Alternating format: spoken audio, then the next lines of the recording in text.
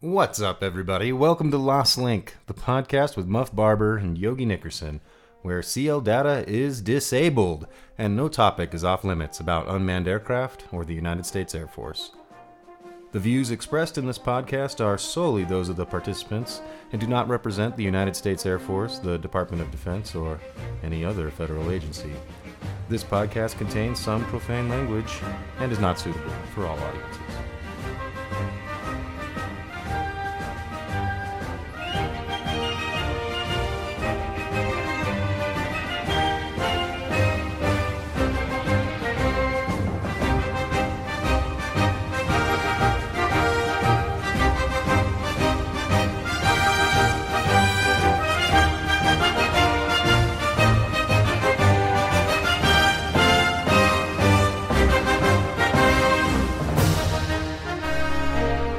That's right. Fuck it. Full send. All right. So We've had 2 hours and 15 minutes of warm up at this point. so we better be able to do this, right? Ready to play the game. All right, cool. So, Yogi, the Air Force is hot on this idea of innovation. I think you and I are in agreement that at the top of the organization, they know what they're trying to achieve, and it's a noble goal. But as that filters down to the bureaucracy and gets picked up by the rest, or infects the rest of the Air Force culture and the desire for promotion and who knows whatever else, the idea of innovation gets diluted into what guys at the lowest levels are experiencing, and so consequently those guys at the squadron level and elsewhere are a bit nonplussed on the idea of innovation. And ultimately, in the end, when the most innovative ideas that make it to the highest levels tend to be silly little widgets and not real grandiose ideas. Because grandiose ideas are hard. Widgets, fucking easy. So it's easy for a 3D printed switch cover for a B2 or something like that to make it through the innovation wickets. Yeah, I remember reading a big article about innovation where they were talking about some guy who made mounts for the iPads that C-17 guys use to mount the iPads, and that was a big deal, right? Right. That's what you're talking about, something like that. Yeah, and the winner of the 2019 Air Force Spark Tank Innovation Super Bowl was a guy who said we should have solar panels so I don't have to change batteries all the time, on some bullshit piece of equipment, right? So this is the type of thing that the Air Force identifies as the most innovative things that exist. I think that's actually a tangential problem tied to Spark Tank itself and the Air Force's desire to be something of a venture capitalist, kind of like what's going on in Silicon Valley, but more importantly, trying to attack this from a higher level or a more zoomed out view of what is innovation itself and what is not innovation in that context. So I know you have a number of thoughts on this subject, so I'll open the floor. Yeah, so I think innovation is one of the most deeply misunderstood concepts. Not that it's bad that we're after it, but that we don't have a very precise understanding of it. We're just banding around the term. So I think it's useful to think about what is innovation, what is actually happening phenomenologically, or from the perspective of the people that are doing the innovation, and what's actually happening in real innovations, and then why we are desiring or pushing for it in this abstract way, and what causes that. So first, I think innovation is a concrete. It's in response to a concrete problem, It's either a long-standing problem that has a new and better novel solution, or it's a new problem or a new venture that has any solution, right? Like let's put a guy on the moon. Oh, how are we going to do that, right? No, put him in a cannon and shoot him real hard. Does that work real well? Okay, that didn't work. All right, let's innovate another so solution. any solution in that case would be innovative, right? Right. Or if we have a old way of doing business, it's a new solution to an old problem or old way of doing things. But more importantly, the people that are doing that are always doing it as in response to solving that specific problem. There's always a concrete specific problem that needs something to happen to it, right? To solve it, to move past it. Okay, so identifying real impactful problems. Yes, but the thing is that these people do not wake up in the morning and go, the people that we call retroactively or retrospectively innovators, right? We're not waking up in the morning going like, yeah, all right, today I'm going to be an innovator. And then like they go out and they go like, what am I going to innovate today? Right. And like, do. And then they're just like solving stuff and like, oh, here I go innovating again. And then they have an innovation to some problem, right? Yeah. They are obsessed with a specific problem and trying to get over that mountain somehow, right? In that specific problem, that specific world that they're encapsulated in. Like the Wright brothers were solving the problem of trying to create fixed-wing flight, to move beyond hot air balloons, right? Yeah, and that was like the only thing that they could focus on, other than making bicycles or... Yeah. So this problem, had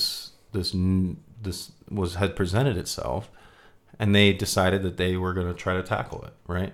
And they didn't think of themselves as innovators. They thought of themselves as dudes who were trying to solve this specific problem. Right. And that's how innovation works.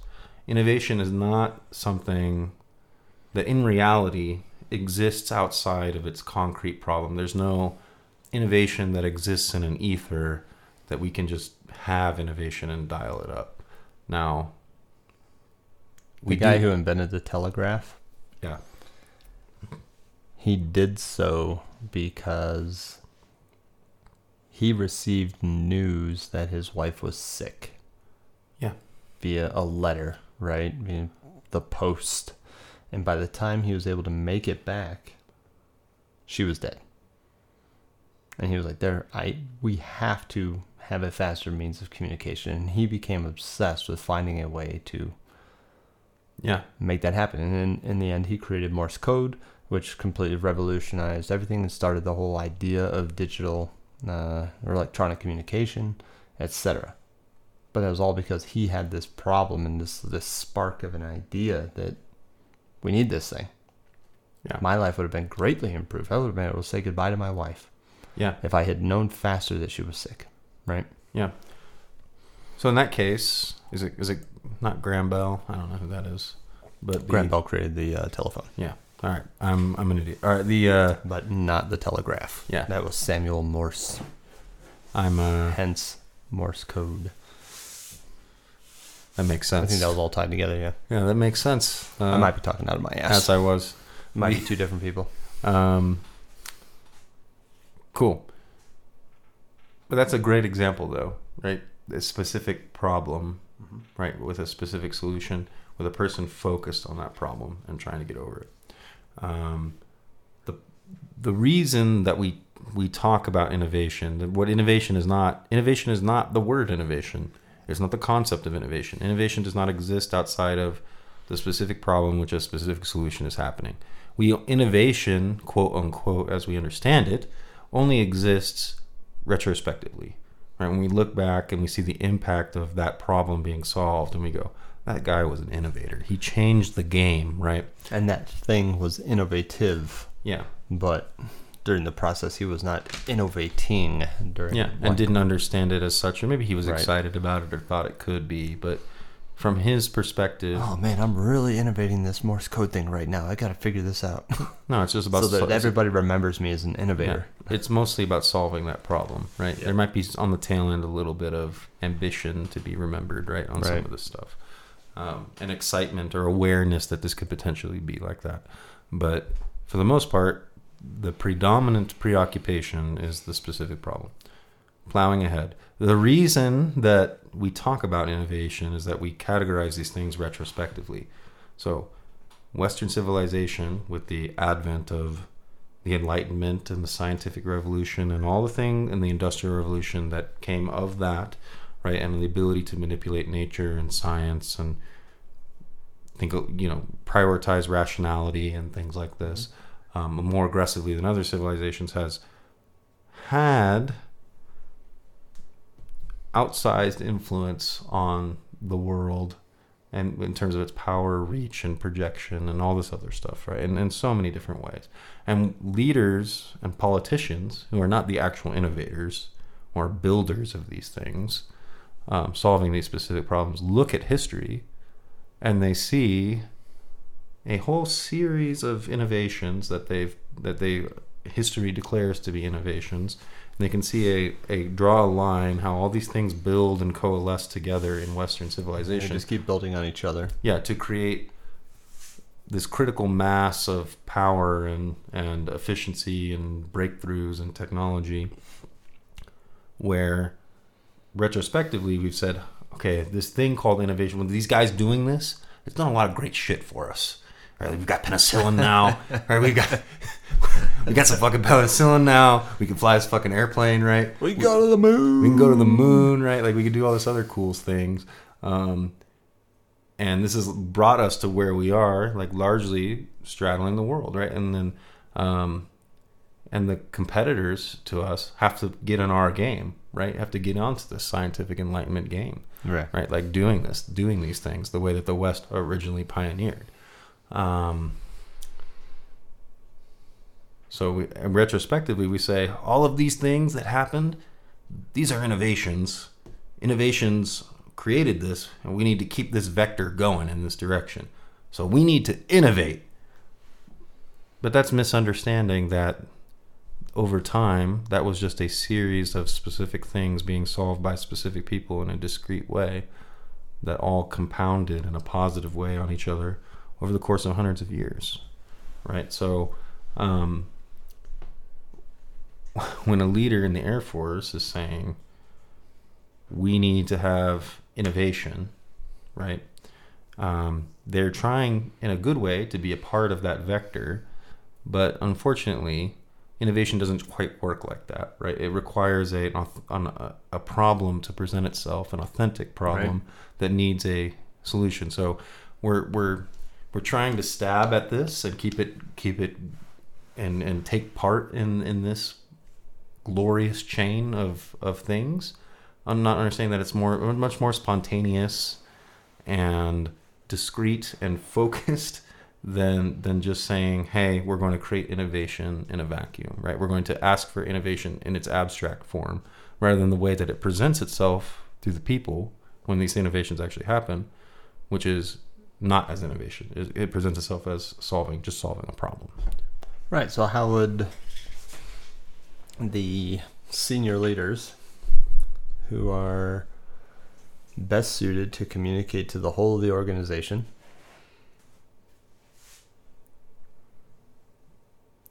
enable that to happen? Because they're the ones furthest removed from the problems, right? They've got 150 people below them through various staffs that are trying to solve various problems or present the rosiest possible picture sometimes to the senior leadership, right? So a lot of that is masked. They know that there are problems within the organization. Not like I don't want to say organizational problems, but that they're at the edges of the organization. The airman on the line, out on the ramp, launching that MQ-9 or whatever he's doing, he sees something that could be better. So how does he identify a problem, create a solution, and how does that solution become just the new way of doing business?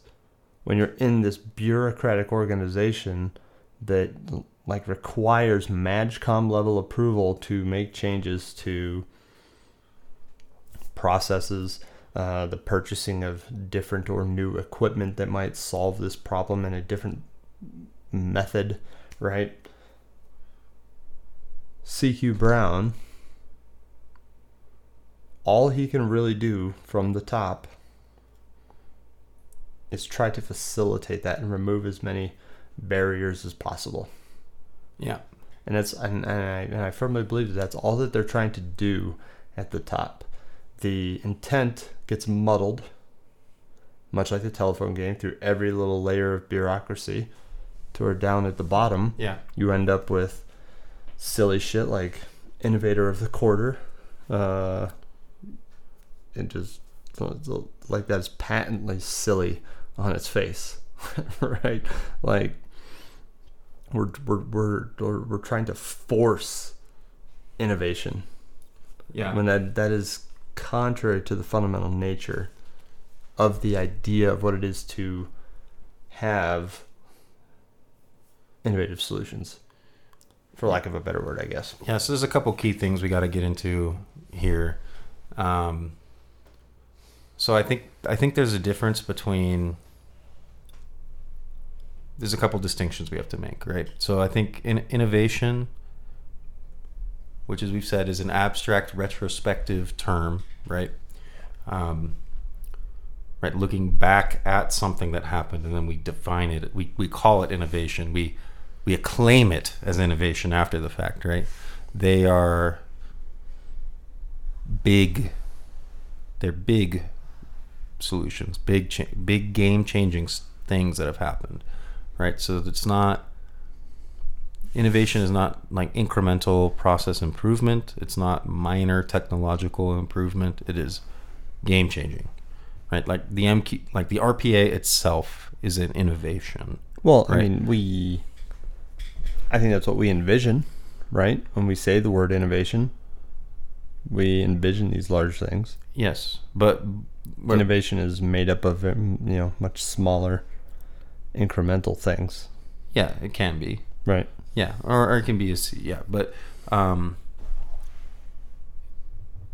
it's not just like a minor process improvement, I guess is what I'm trying to say, right? There's a different, right? Just because things evolution versus a revolution. Yeah, all things, just because there's a change that's happening that might be positive doesn't mean it like rises to the level of innovation, right? It's not worthy of the word, right? It's a small improvement. And this gets to like what you were talking about with like it gets filtered down. And what happens is that all these small process improvements will just be happening as part of our organization. Yeah. As people who care and are invested. We want to describe that as innovation because there's been this demand that's been created, right? In the abstract, right? Like right. We need to be innovators, so get innovating, right? And then you get people who are waking up saying like, oh, I need to go innovating again today. So, and they walk around their squadron and be like, I could just Crumbopulous Michael. Right? Yeah, and any Rick and Morty references welcome on this podcast. So, right, they're just creating small changes, right? And those are good and positive, and we should absolutely do that. And that, or they're implementing things that have been like common business practice in other environments for the last 20 years. Yes. But you got commercial Wi-Fi? But that's not innovation. I agree. So so really what we're talking about there is like, how do we create a culture that is open to positive change to include potentially innovations? I'm of the opinion that an innovation, like a true innovation, is so game changing that it is startling, scary, threatening, right? Yeah. It changes our way of life. Yeah. It changes the way we do things, to the point where the innovator, as we call him in the after times, at the time becomes very not popular by the people running the status quo. Right? In that moment, right? Yeah, in that moment. Yeah. So are you thinking Billy Mitchell? The fact that he like lost rank and then was court-martialed like once or twice, and yeah, or even like John Boyd or John Warren, right? And like what happened to those guys.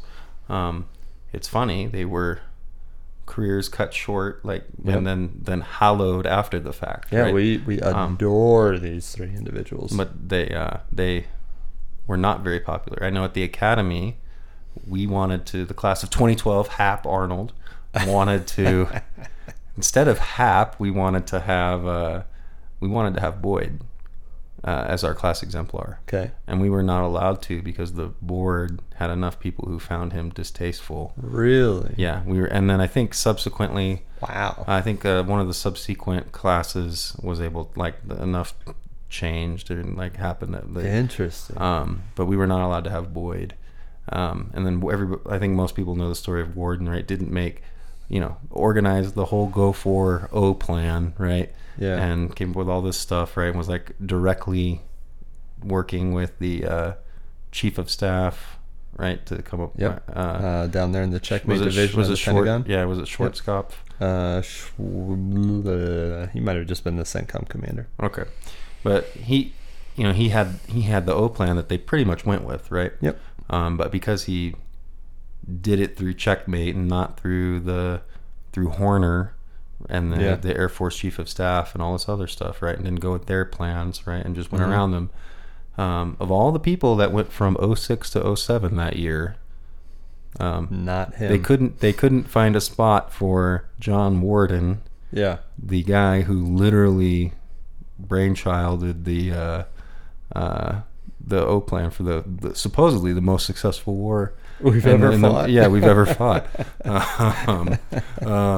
But that guy cannot be a general, right? Yeah, fuck that and then, guy. and you already talked about the Billy Mitchell stuff, right? And yeah. So these innovations are startling and disruptive, right? Generally speaking. Yeah. And they don't play nice with the bureaucracy, which is what we are, right? At a certain point, right? They're an enormous bureaucracy. Yes, one of the largest. On top of that, these people are assholes, usually, right? That are willing to take on, that they have an idea, they have a sense of rightness to this idea, that they're willing to buck the status quo and invite all of this stuff upon them because they've got enough of a chip on their shoulder and enough of a bug up their ass, yeah, right? That they're gonna just, I am fucking right and fuck all you, right? Yeah, like, and they're willing to throw away their career, yeah, to piss off these people to make this thing happen, right? They're like, they found their sword, yeah, and they are ready to die on it. Yeah, so these people are not people that generally succeed well or do well in like the political environment that the Air Force often is, right? Yeah. And I think that's part of what innovation is it's the attitude as well as the idea of the people. And we don't often understand that when we're dialing up innovator of the quarter. Yeah. Right? We're not thinking about like that true innovation. Like this guy, if he's truly an innovator and he has an innovative idea and he has the personality to take it over the goal line, to use that phrase, that well-trod phrase, they're not liked at all. In fact, the Air Force or any other bureaucracy would hate people like that. Right. At least at first blush. Right. They're upsetting the apple cart. And right, you could say, well, they could present their ideas, but then they wouldn't be who they were having this idea upsetting the apple cart from the beginning, right? Correct. So innovation is wrapped up in these big ideas with these big personalities that don't play nice with other people. And then once their idea is inevitable and becomes the way that we think in the new status quo, then we celebrate them after the fact. But as in an emergent innovation, it's not viewed as an innovation, it's viewed as a nuisance. Yeah. Right? It's viewed as like a FU, right? Process improvements are not viewed as a FU to the system, right? So there's a distinction there. And this gets into... when we talk about Billy Mitchell, John Boyd, and John Warden, I don't even really think of those guys as like true technological innovators. Innovation has another face, and that face is cultural innovation. Yeah. right? Or like institutional or organizational Yeah, innovation. and they're the biggest ones because the technology continues to improve and change. And, okay, great. You're the guy that saw, this particular technological solution first, second, or third, and first one to carry it over the line. But who cares? Like, we continue moving on. You know what I mean? Yeah. But the cultural things are kind of the larger innovations, and that's why we celebrate guys like Billy Mitchell, and because they completely changed the culture of the organization, like the core of what the organization believes itself to be. Yes. So this brings us now to what is a culture of innovation, and like if it even exists, like is that even a real thing, and then and what constitutes it? Okay. What I think is, when we're talking about a culture of innovation, it's not, there's no real magic to that. I don't think it's a particularly complex idea. I don't think it's crazy. What I think is that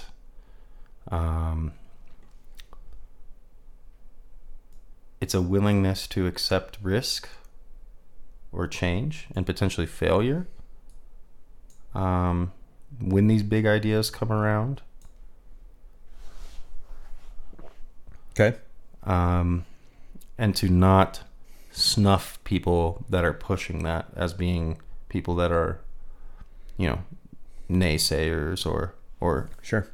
And the reason that this all comes about, right, is that I think the Air Force has great intentions, but in championing incremental process improvements or technological improvements as innovation, we are closing ourselves down or missing the fact that the innovations that we really care about are these big ones, and that we need to be focused on trying to improve our culture to be more accommodating of that. And that's the part that I think we don't do, and we're not as open to potentially, as these three individuals that we talk about aptly demonstrate. Right. And so I think that's the danger, right? And that's why all this distinction about what is innovation and how small it is, from the perspective of the person, and how they think about it, and then why, but that it actually has huge impact and is disruptive. Curious to know what the history around the laser guided weapon. Yeah. Like when that started in the early days of Vietnam, were those engineers considered to be innovating, or were they was the innovation a big thing at the time? I don't know. Was it something that they were seeking? Because that one thing, the implementation of laser-guided weapons and the ability for fighters to guide those weapons with precision, completely changed the culture of the Air Force. Yeah. It went from the bomber world over to the fighter world. The rise of the fighter generals, right? See Lost Link podcast episode 1. Yeah, where we probably missed the mark on exactly what book we're talking about. But and then the subsequent follow-up to Rise of the Fighter Generals is Tomorrow's Air Force. Those are the two books all of you should read. Plowing Ahead.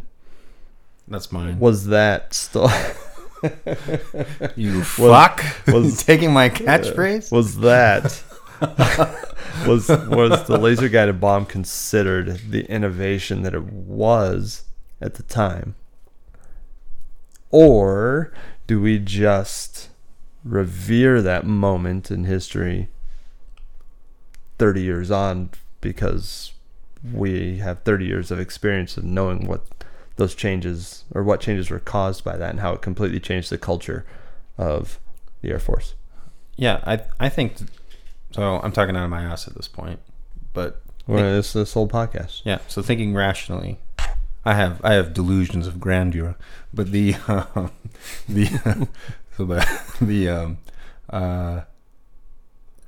I think maybe sometimes I'm not talking out of my ass, but in reality, you're right. I'm probably mostly just am.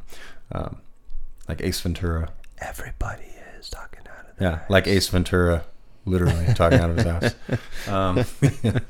Asshole mio. Anyway, plowing ahead, using my catchphrase right, you for can myself. have it back. You can have it back. Thank you, Muff. I'm glad. I think it's just engineers working on some shit. Yeah, they saw a cool thing. They were like, I'll bet you I could get that fucking bomb onto that bridge. Well, and if they had done it, right, and then it turns out like it wasn't that impactful in the war for whatever reason, yeah, right, then it wouldn't have been an innovation, right? Correct. It's just retrospectively, right, that we decided based on the impact that it had. I agree. Were the guns on B-17s and B-24s innovative? They honestly were not that effective. The Germans shut down a fuckload of bombers. But the B-17, the Flying Fortress, it's got all these guns on it. It's like no one's going to be able to shoot it down. We're going to get to all the targets because we're going to be able to shoot down all the fighters. No. Meanwhile, the Nazis just changed their tactics, and the pilots were like, oh, well, that's not working? All right, cool. I'm going to just dive in from the top and dive right through the whole formation and just keep zipping back up to the top, diving down, zipping back up to the top, diving down. And I'm going to shoot down one or two the whole time. Right? And so in the end, sticking a bunch of guns on these airplanes was not that innovative, which is why we don't do it anymore. Yeah. But we still have laser guided munitions because those actually had an exceptionally large impact. Yeah, and continue to, right? Right, and continue to. That's the way to do it. Yeah, but like strapping a laser guided munition to another aircraft is not innovative, right? Not anymore, no. Not anymore, right? The point, yeah, and this brings us to another point, is that the technological innovation tends to be more acceptable. Yeah. Right, generally speaking, especially if it has the results that make it the innovation that we acclaim it to be retroactively, than a cultural innovation, which is less acceptable up front, right?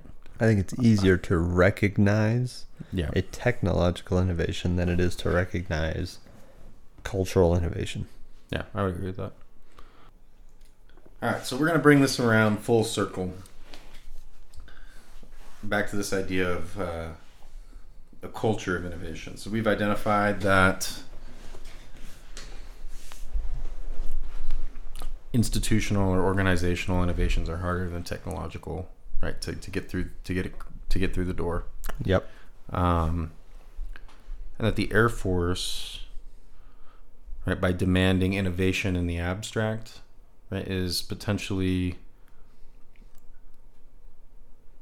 searching for problems with a demand for solutions that are mostly technological, that are potentially not that useful, but are just designed that ultimately have the effect of assuaging our desire to want to be a part of this innovation train. Yeah, there's a lot of innovation that's happening that's going to result in the tiniest bit of improvement at disproportionate cost. Yeah. And that when we're talking about the innovations that matter, or I should say innovations, because an innovation is a change that matters. Okay. When we are talking about proper innovations, that this focus on small process improvements and technological improvements might be closing us down to a blind spot where maybe we're not as open to radical change, radical improvement, right? That as we could be. And that's what I want to talk about when we talk about a culture of innovation, is how do we open that up more? I think to a certain extent, the Air Force is never going to be Apple. We're never going to be Google, right? When we talk about flat organizations there, where like they can just like do whatever. They're extremely risk tolerant, right? They move fast and break things. They move, Facebook's motto, right, for a long time, if it's not still their motto. Yeah, it's funny. I don't. It's funny to think of Facebook, but that's how they thought about it, right? Yeah. That they were just wrecking shop, right, on the status quo. Yeah. We're necessarily hierarchical. We have to potentially, order someone to die or take life when they don't want to, right? Yep. And that's going to create hierarchies, which is going to create bureaucracies. Yeah. That are less supple to all of that stuff, right? But I think when the Air Force has all this priority on innovation, it should really be about like trying to supple up as much as we can the Air Force to be open to some of that stuff, right? Yeah, and I think to the extent that it's possible. And I think that's exactly what the powers that be at the top of the organization, the Secretary of the Air Force and the Chief of Staff, and those guys are all trying to make the Air Force as supple as possible to allow innovative, retrospectively, innovative ideas to propagate up the system to the point where somebody actually has the power and the money to implement that problem or implement a solution to that problem that was identified 2 or 3 steps down the chain, right? But that's not Spark Tank. That's not Innovator of the Quarter, right? That what's really going to create that suppleness is risk tolerance. We have to be willing to accept like divergent experiments, right? Where squadrons potentially 2 different squadrons. General Goldfein, the squadron is the help me out, fundamental building block of the United States Air Force. Thank you, Muff. Needed that one. I got it on a branch there. The 2 squadrons, right, can have one squadron can take it upon a different model or a different way of doing business or a different technological way of doing something. And even if that doesn't work, right, and even if it's a gross failure potentially, that doesn't mean that the squadron commander is going to get fired right off the bat, or get like his career completely turned off. If that is the case, where the squadron commander, that risk is not truly accepted because it's just the bottom line that always matters, we're not going to be able to get these big innovations that is inherent to the word innovation. That I think is what the change that matters, the change that changes the game. Yeah. Is what we really care about. We don't give a fuck about these small process improvements in reality. Yeah. Right? It's the change that matters, the offset, right? Something that creates on the technological side, a categorical advantage that our enemies can't deal with, right? Right. Or something like that. Yeah, right? yeah. So we famously have 2 offsets? We're 2 searching for the third. Searching for the third offset. This was a big topic. This is a big topic at Squadron Officer School right now. All right, so the first 2 offsets. One was nukes. Yeah. Prior to that was it's just nukes and then GPS. Oh, nukes and GPS. Yeah. Which the Russians had GLONASS in no time, and yeah, well. And they had nukes not too terribly long after us, so there's like these fleeting windows of supremacy. Yeah. Right? That we've never really been able to exploit. Yeah. And those are getting progressively shorter as we have all of our stuff's on the internet. Yeah. And and the Chinese are able to just like siphon off all of our good ideas 2 months after we have them, right? And which is why the J-10 and Chinese airplanes all look strikingly similar to American airplanes, right? Because they all come from the same design, right? So I'm sensing that your premise here is that the value of offsets is not what people are making them out to be. Yeah. I was going to get to that a little bit later, but we're here now, I guess. You're the one who mentioned offsets. Yeah, I did. But in theory, right, like we want these categorical advantages And that, at least this was desired, right? Yeah. Right now, we can talk about whether that desire actually makes sense. But if we are not tolerating risk or more open to risk, right, and we're just going to fire generals for lack of confidence, like right off the bat, if they're not producing results, instantly, like following that good old Marshall, bastardizing the good old Marshall loss of confidence thing, just instantly on all the squadron commanders, you're never going to have this, right?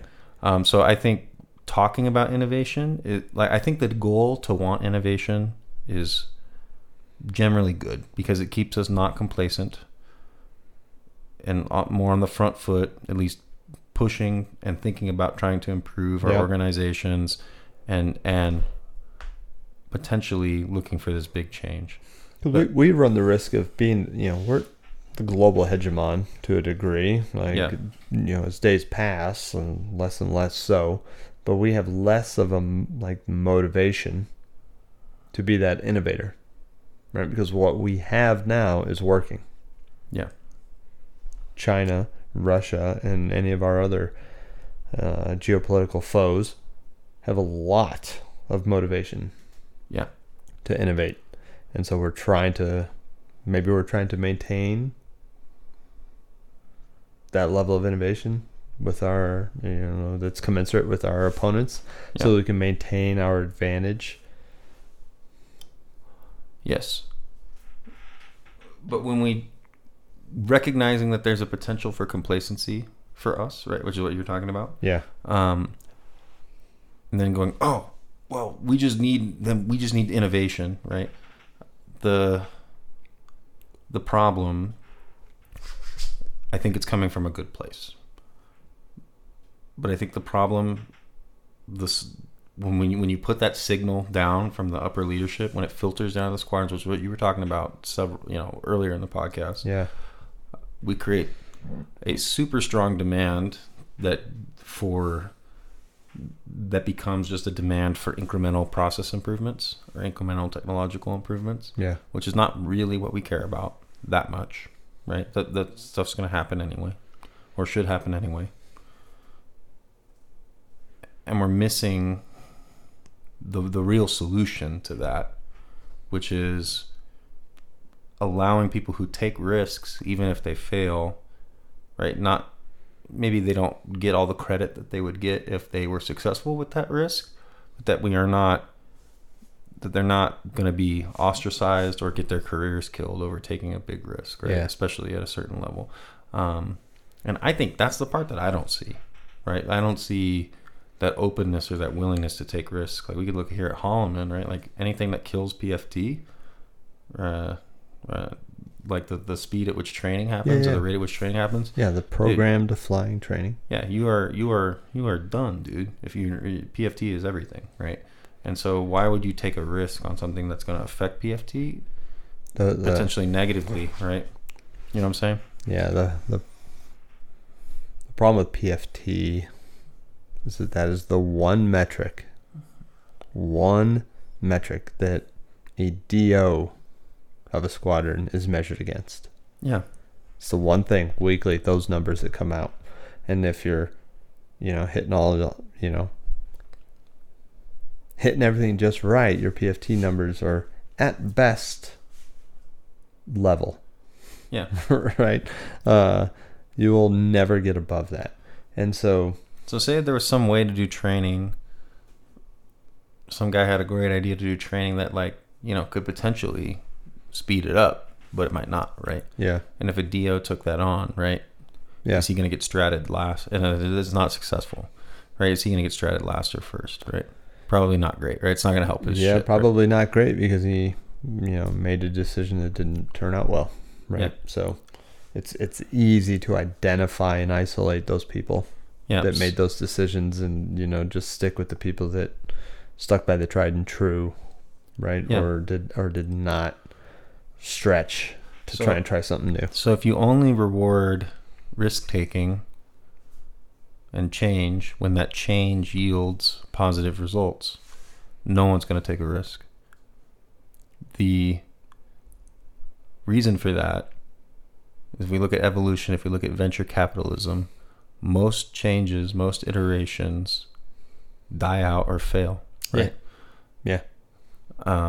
There's very few that actually result in a improved animal or a successful venture capitalist enterprise. Right. Most venture capitalists are betting on, basically 1 out of 10 of their investments are going to return 10 to 100-fold whatever their investment is, right? So they know things are going to fail, and they're accepting of that. Yeah. So my point is the extent to which we can process risk on the people that are on the hook for that is the extent to which we can actually have real innovation in the Air Force. And if we can't, then we can't. But if we can, then we can. If we can make that more forgiving, right? I'm not saying someone should get fully rewarded for a complete failure, right? But if we can make that less punishing potentially, and like have more of a full assessment of like what that leader did, taking this knowing risk and not like completely ruin their career of it, or understanding why they took that risk and what their process of thinking about it, because to a certain degree what you're looking for in leadership and finding future leaders are people who can process a problem, consider all of the possible aspects of it, and kind of come to a conclusion that this is most likely going to result in success. So I think we should do it. Or if it's a risky venture, they're doing it in a little small sub portion. They're doing it with one of their classes. Right? So I might lose that class.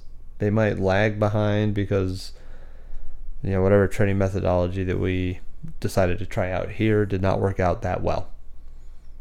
But I'm not going to lose all of them. You know what I mean? It's just probably worthwhile to have some negative repercussions for somebody who sacrifices all of the classes under his purview at once for this untested thing, when he could have done it in a small incremental fashion. You know what I mean? And so like that organizational leadership thing is probably worth frying somebody over if they really get it wrong.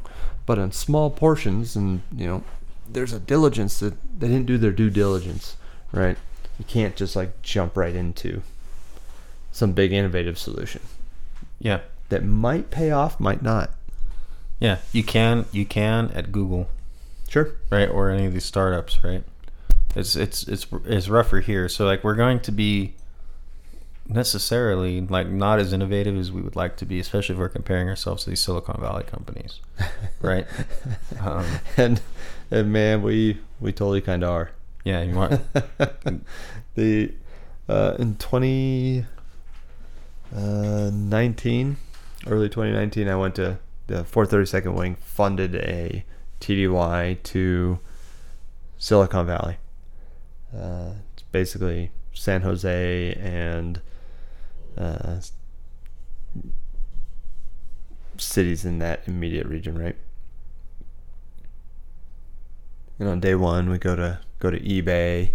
This profit motivated, team of a couple thousand people, total, and learn about their innovation culture. And they talk about how innovation happens at the edges of the organization, and diversity is key, and all this other fun stuff. And then we go to Google, which actually has some. Google does a decent job of hiring like former military, and there's like that one of the guys we talked to, most of the guys we talked to are former military, like colonels and lieutenant colonels who are now like leading teams and things like that. Maybe this is a path I go down in the future. Oh. Whoa. And their biggest, like the quintessential model of innovation at Google is Gmail, which started as like a total internal tool. Yeah. Just for some engineers who saw a small problem and decided to create it, and then over the space of a small specific problem. A very small specific problem. And over the space of like 5 to 10 years, like Google Mail was in beta for damn near a decade. And then I don't remember what year it was, but they eventually took it out of beta when they had 500 million people using it. You know what I mean? And it changed Gmail, changed the nature of email across the internet. Yeah, I know, I use it. Right. I use it. The Defense Innovation Unit, DIUX, for a while, and then they dropped the X when they just became DIU. Their email was just Google. It was Gmail. They didn't have Gmail addresses. You still emailed them at, John Smith at diux.mil or whatever. But that went through Gmail.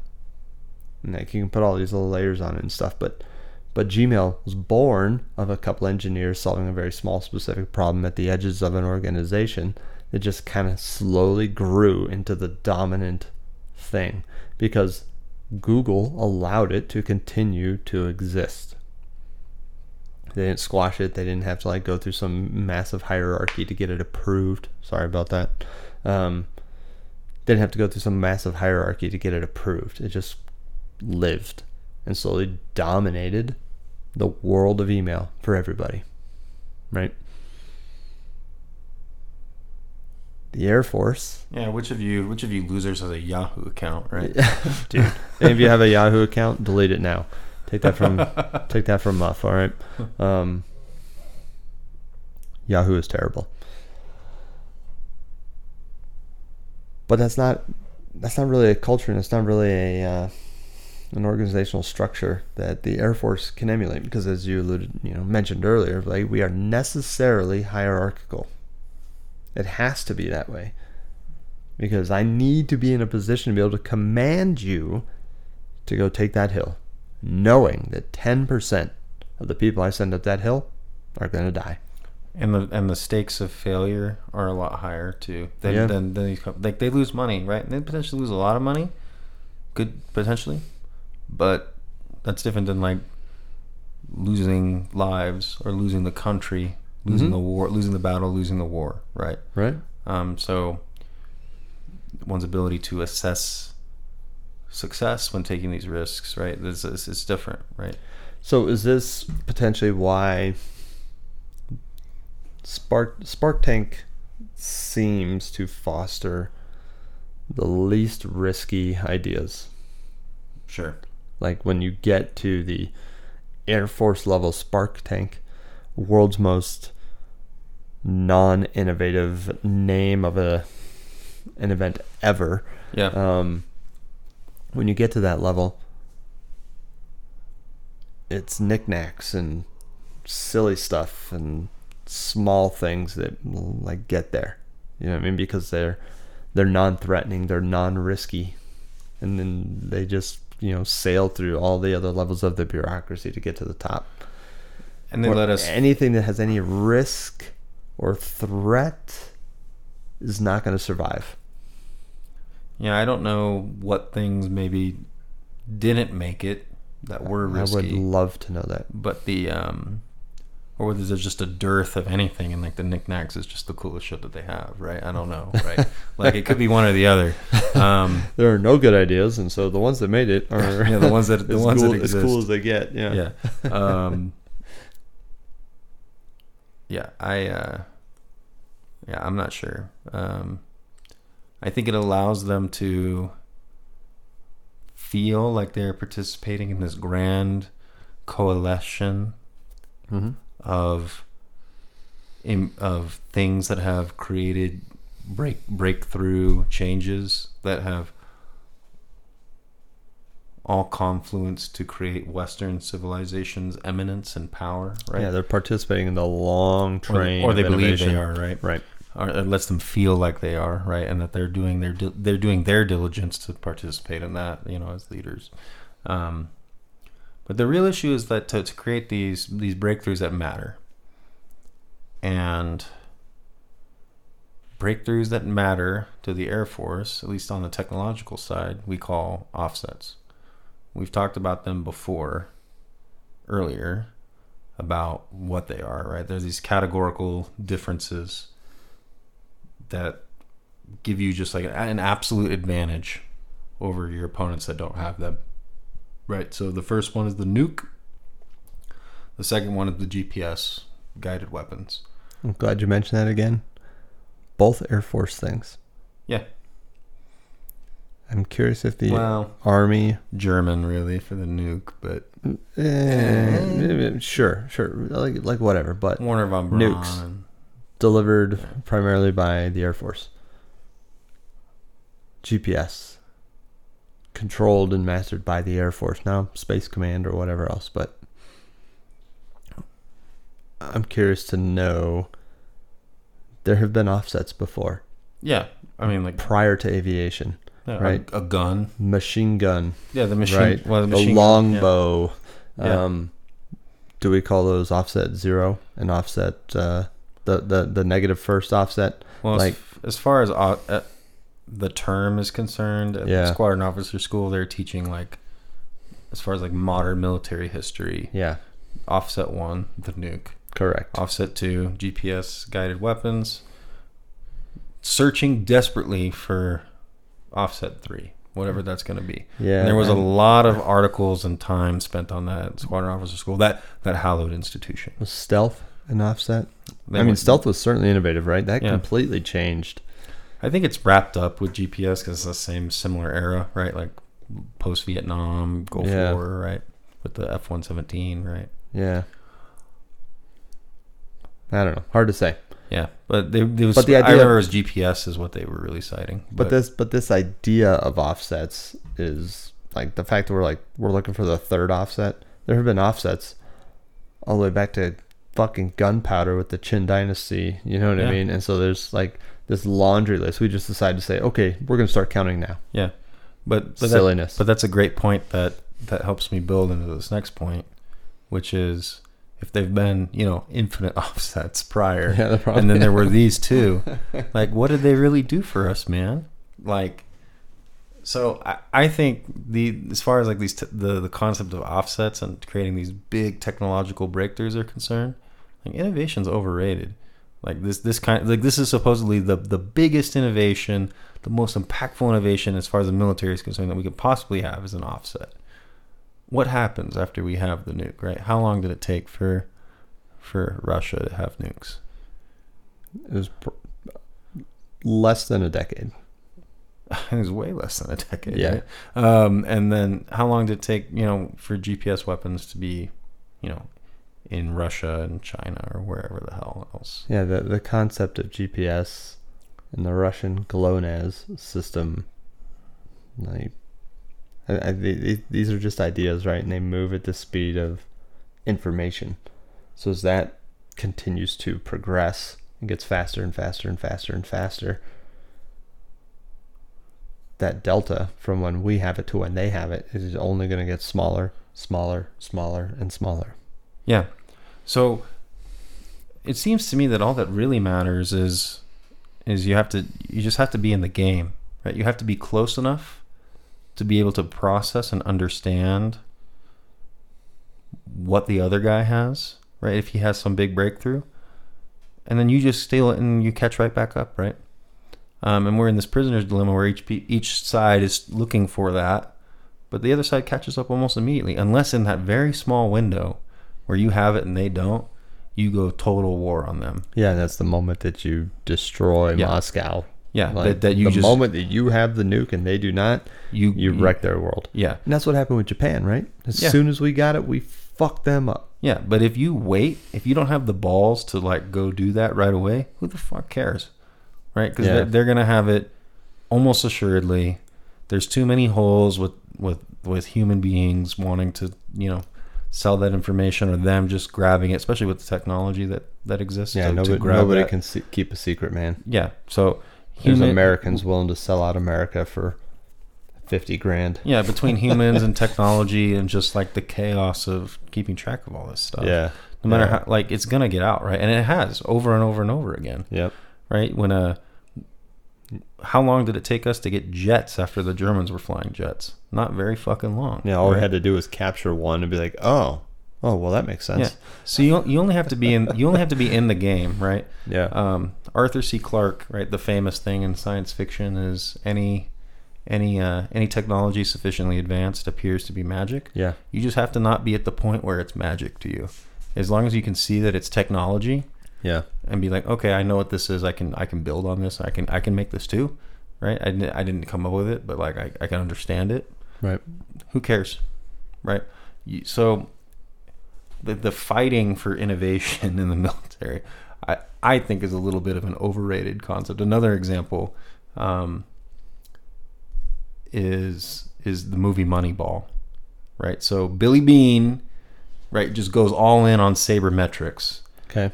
With the Oakland A's because he's frustrated. Billy Beane is the general manager. Okay. Of the Oakland A's. Played by Brad Pitt. Okay. Beautiful man. All right.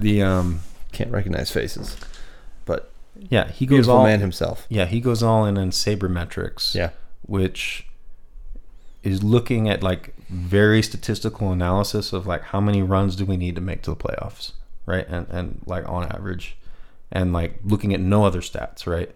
Like not traditionally analyzing the players in terms of like their swagger, like what the ball sounds like when it pops off the bat and things like that, right?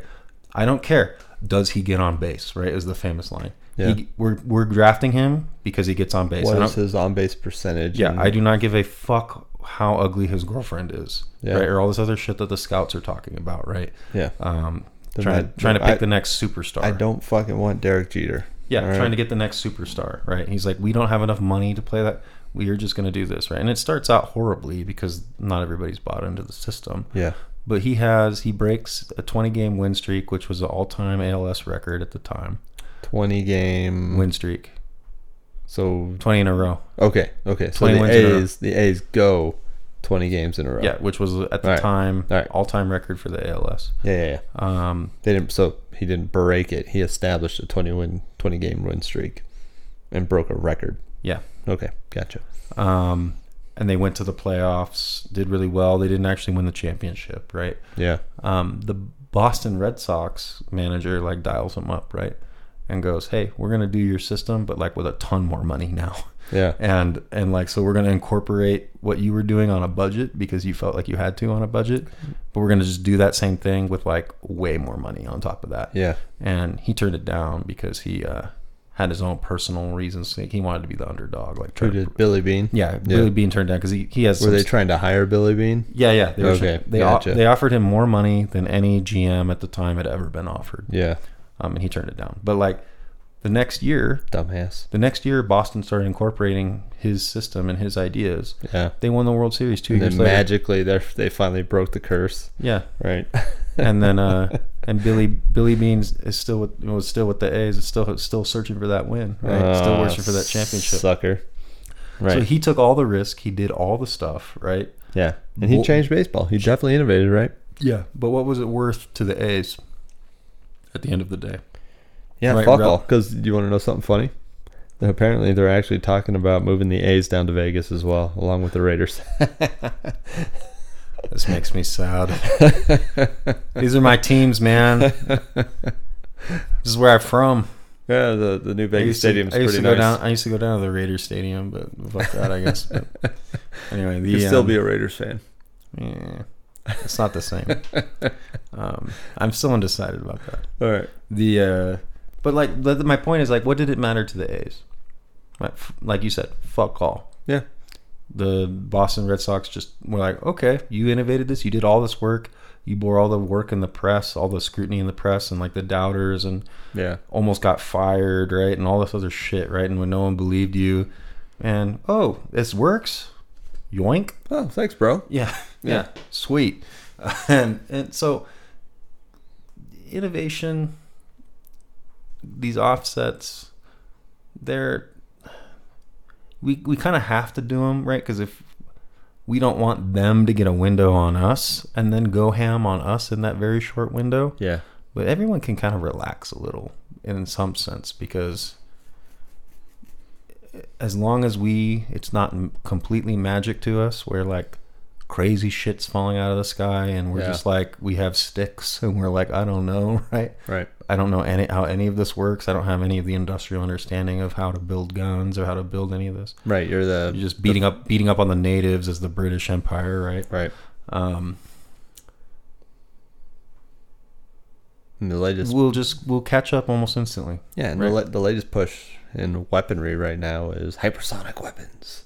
Yeah, just go faster. It's like, okay, well then they're just gonna make a faster interceptor missile. Like, and then they'll have the hypersonic weapons right, too. it's right? So like the value of all this and is we're all like elusive. racing to be the first ones to get it. Yeah, but do we have the political will to leverage that? No. So what are we fucking talking about? You know, like at the end of the day, like really, right, like I think hypersonic weapons aren't going to keep China from invading Taiwan. We still need to do it, but like we need to like take a deep breath and understand like what are we actually doing? Yeah, we're just advancing like the destructive capability of all of this stuff, right? To even even more absurd degrees. Yeah. And somewhere we decided that Mach 5 was the line for hypersonic, not just supersonic, hypersonic. This shit all just exists in a spectrum. It's a different, slightly darker shade of gray. Yeah. But we categorize everything. Yeah, it's like pushing for all of this stuff in the military context and in the specific way that it gets applied in the military is particularly limited in value.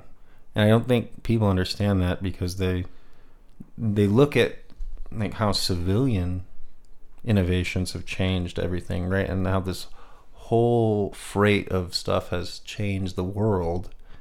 And they think, well, and how the nuke changed things, right? Yeah. And they think it's just going to happen again. Well, it doesn't quite work like that, right? Which is my thesis for the night, right? Is that we misunderstand this. It's good and we kind of have to do it, but we misunderstand it and we overvalue it. It's valuable, but we overvalue it and we misunderstand it. Yeah, we certainly place it above just good order and discipline and maintaining like a smoothly functioning organization with policies and controls that minimize everybody else's thrash. And we just want to innovate solutions to everything. And that's my fear, is that innovation or and creating these things and looking at and there's a solution to our problems, right? That we can just we have a set of problems, we have a geopolitical situation and problem. There will be some sort of breakthrough that will allow us to just climb over that mountain and glide over that problem. Yeah. Right. And that's not always the case. And I think that innovation, the way that we just described, is not the way that we're going to do that. Because like we talked about, it's an equalization trap that happens almost immediately. Yeah. And I think we start to think of it as a silver bullet, like looking at the grandeur of our past and our impact. Yeah. That we think that there will be another thing that will just allow us to continue to, that will just solve our problems for us. And keep us on top. Yeah. The movie Interstellar, famously, for me anyway, if you're friends with me, you know about this. So it starts out with like, we fucked the planet up with a whole bunch of shit, right? That we did wrong, and there's this whole fungus or parasite, I don't remember what the fuck it is, right?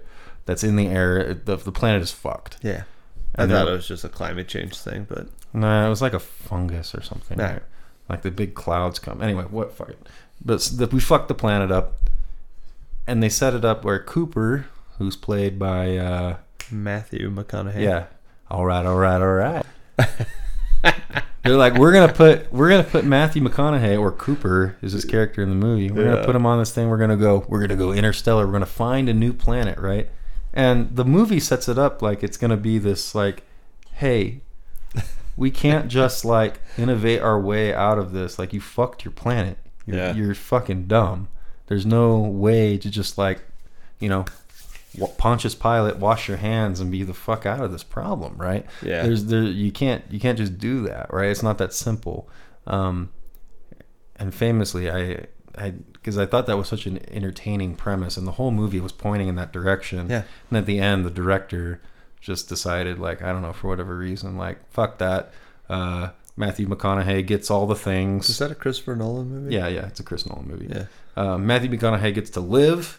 he gets to reconnect with his daughter, and he gets to keep exploring. He gets to go, there I go exploring again at the end, right? And they just find the planet. They just find the fucking planet, and then they're like, they ship everybody off, and this is the fucking end of the movie, right? Yeah. He's like looking up at the stars, getting ready to go on another adventure, right? So if we just push harder and faster in this direction towards innovation and change and just go adventuring and changing things, then we can get out of the problems that the change and adventurism created in the first place on our planet. Yeah, without like this great cost or this. Like all we needed to do was just push harder. Yeah. Right. So we pushed, we caused all these problems. We just got to go even more aggressively in that direction. Yeah. And then all of our problems will be solved. And that's what that movie is saying at the end. And I thought that was really disingenuous and terrible ending. Dude, that's everybody's premise around climate change and everything's heating up. They're just like, in the future we'll be able to just, suck all this carbon dioxide out of the atmosphere with big filters. See. We'll see. Like we'll innovate that solution. It's like maybe. Yeah, but to get away from environment specifically, like that was just an example. Yeah, that's a sensitive one. Yeah, but that was just an example. Yeah. But like,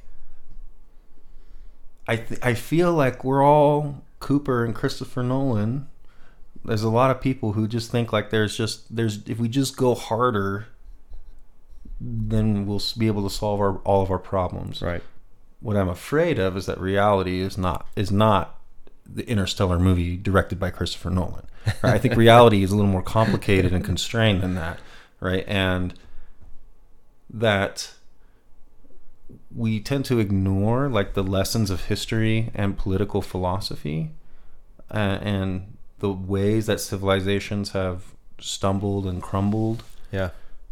By overextending or making mistakes, or how they organize themselves with their allies, or how they organize themselves, or how they create stable institutions, or any of that stuff, right? And we're not taking lessons from Greece, from Athens, from the Roman Republic, the Roman Empire, right? And we're not really reading that and paying as much attention to that as we should. Because we just think, there's an innovation for that, right? There's an app for that. There's an innovation for all of our problems. We can just find offset 3 and we'll be done, right? And I think that's an incredibly, incredibly myopic and dangerous way of thinking. So it's not that I have an issue with innovation. I don't like that the complacency civilizationally, that innovation lets us like turn our brains off. The concept of innovation lets us turn our brains off and stop thinking about history and the ways that civilizations interact and the way human beings are on grand scales and grand strategy and the way that empires grow and decline. Yeah, go ahead. America began as this innovation, right? Kind of like on a cultural thing where we set ourselves apart and said that, okay, there's no such thing as a king. Everybody has equivalent rights. So we started there. We're like, okay, great. And then slowly as things progress, things get a bit more technological. And then at some point, so I would presume this is post-World War II, and probably with the nuke, the second offset.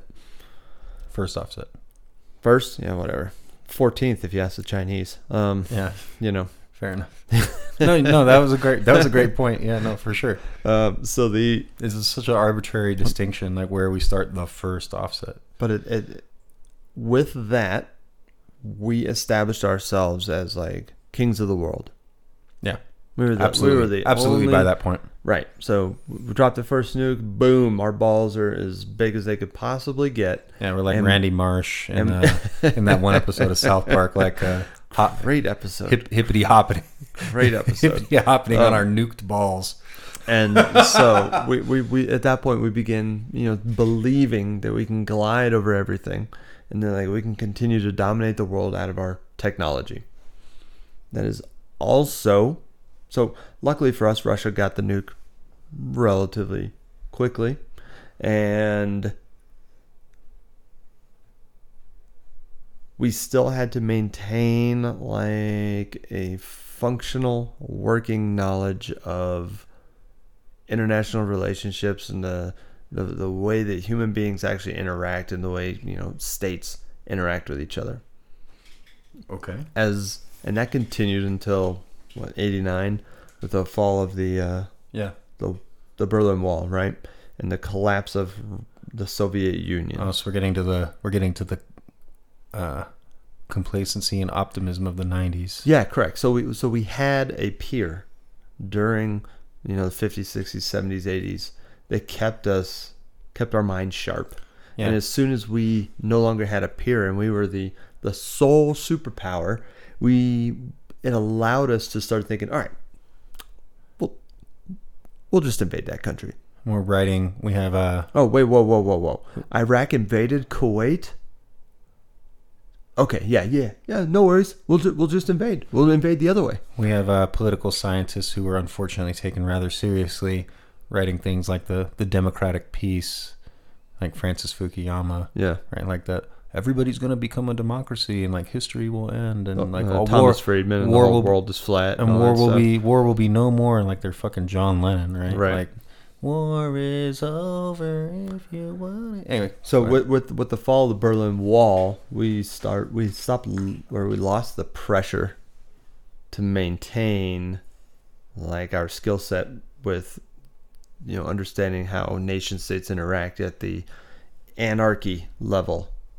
Right, because international states exist in a state of anarchy. There is no, the UN is not more or less a parental organization. Any state can do whatever it is that they want inside this organization, so long as that another state is not willing to step in and stop them. Yeah, more or less. Yeah, it's a state of anarchy.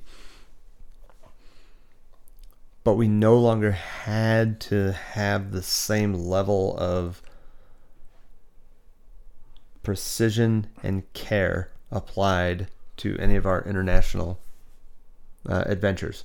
And consequently, with the great success of 1991, we quickly turn into all of these other conflicts, just thinking like, we're America, this is going to be cool.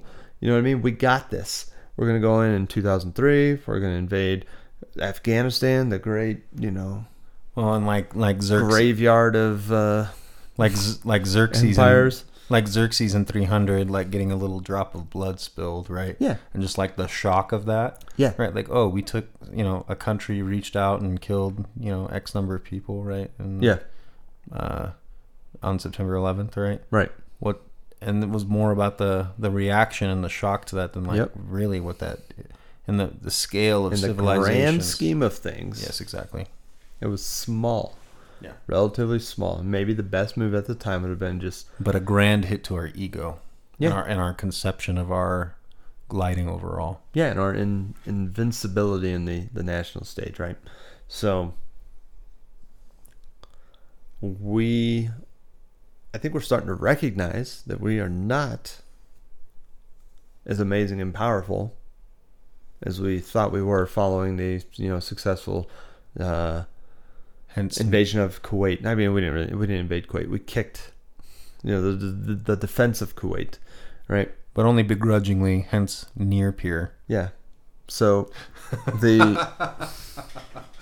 so following that great success, we have just 5 degrees nose low since then in our ability to see this thing, because our politicians aren't pushed to understand that. We don't, and so we've developed this what is it when you have a disease that's totally internal, like you're too clean. And so that your white blood cells start attacking you, and you get eczema, and you get. I don't know the term for that. God damn, I used to know this. I should know this term. So we've developed this internal disease where we don't have any enemies outside, and so we constantly just take that energy. We've developed this incredible state with immense power, and we think we're this amazing thing, and we have all of this ability to reach out and control our destiny across the world. And America is the great indispensable nation, but we don't have any real enemies. We've got a bunch of pikers, and so a lot of that energy gets turned internal, and as a result, we just start fighting and bickering about internal things, and consequently we're seeing a degradation of all of our institutions. Yeah. Which is not very innovative. But it's the result of all of this innovation. Yeah. And we've had there's allowed us to defeat all of our enemies, and now we've reached this point where we have nobody left to really fight. Yeah, and I think in that that post-Cold War era, right, there was really when that idea that innovation can just solve all of our problems for us, right, and keep us where we want to be. Yeah. Right, specifically a technological innovation, right? Yeah, and feeling confident. Yeah. And that's not the case, right? There's other countries. There's another Russia, China, right? like just around the corner, right? We're giving them resources and propping them up, and they're like, yeah, we'll democratize. Yeah, fuck these guys. We're coming for you in 100 years, bitch, right? Yeah. Right, and that's what. And we're just yeah, and we're just not paying attention or thinking about any of this stuff. We're not looking at the Romans. We're not looking at the Spartans. We're not looking at the Athenians, right? Yeah. And all the mistakes that they made with their overreaches and their things that they happened, right? Or we're not taking it as seriously. We're not steeped in it. And we're not applying there it. are undoubtedly people that are, right? Yeah, but I'm saying our leaders. Advisory roles only, right? Well, even if that, right? If they're not just cloistered out in some academic monastery somewhere. Yeah. Right? Writing another paper that nobody's going to read. Yeah, exactly. Yeah. But we're not educating our politicians in that stuff, right? And I think there's just a general, because our politicians haven't needed to know anything about that, because it's all been local politics and internal politics. It's the primary driver since the 90s. Yeah. So I think, maybe to wrap all this up, that innovation is good, but we misunderstand it. When we try to demand it in a vacuum, we're not really getting at what we want to be getting at, right? We're doing a bunch of fucking sideshow shit. Yeah. That doesn't really matter, even though we have the best intentions to get at stuff that matters. And then on the back end, our knowledge of our history of innovation creates complacency and makes us less aware of its limitations, the limitations of technology on the geopolitical stage, and makes us less attuned to the travails and solutions that historical civilizations have gone through, right? And we can look at Britain as well, right? Or any of these other grand countries, grand empires, even ancient China, right?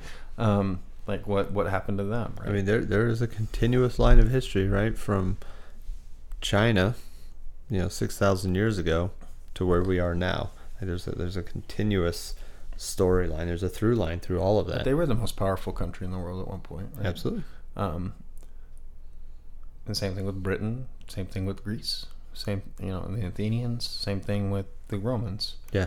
But all that changes, right? And then I just get worried that the concept of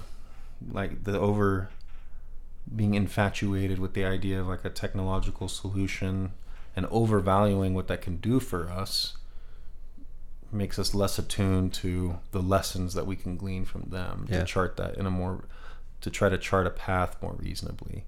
Yeah. All right, man. We've been at this for what? An hour and 20 at this point? Hounds. Yeah. Hour and 23. How about that? I don't care. I'm gonna say it. If you say 20. It's happening. All my Hounds bros. Yeah, well, for a while until somebody's around the 29th enough to. I'll say it too. Boom. No, I say boom too. Yeah, 28 plus Dude, 1 pack. You should see my briefing boards. It's briefing time is 11:30 plus boom. Yeah. On all this stuff. It's super annoying. Oh man, that's the fun bit that I think students like. Yeah. So cool, man. We'll call it here. I think we finally got this one in the bag. I agree. See ya.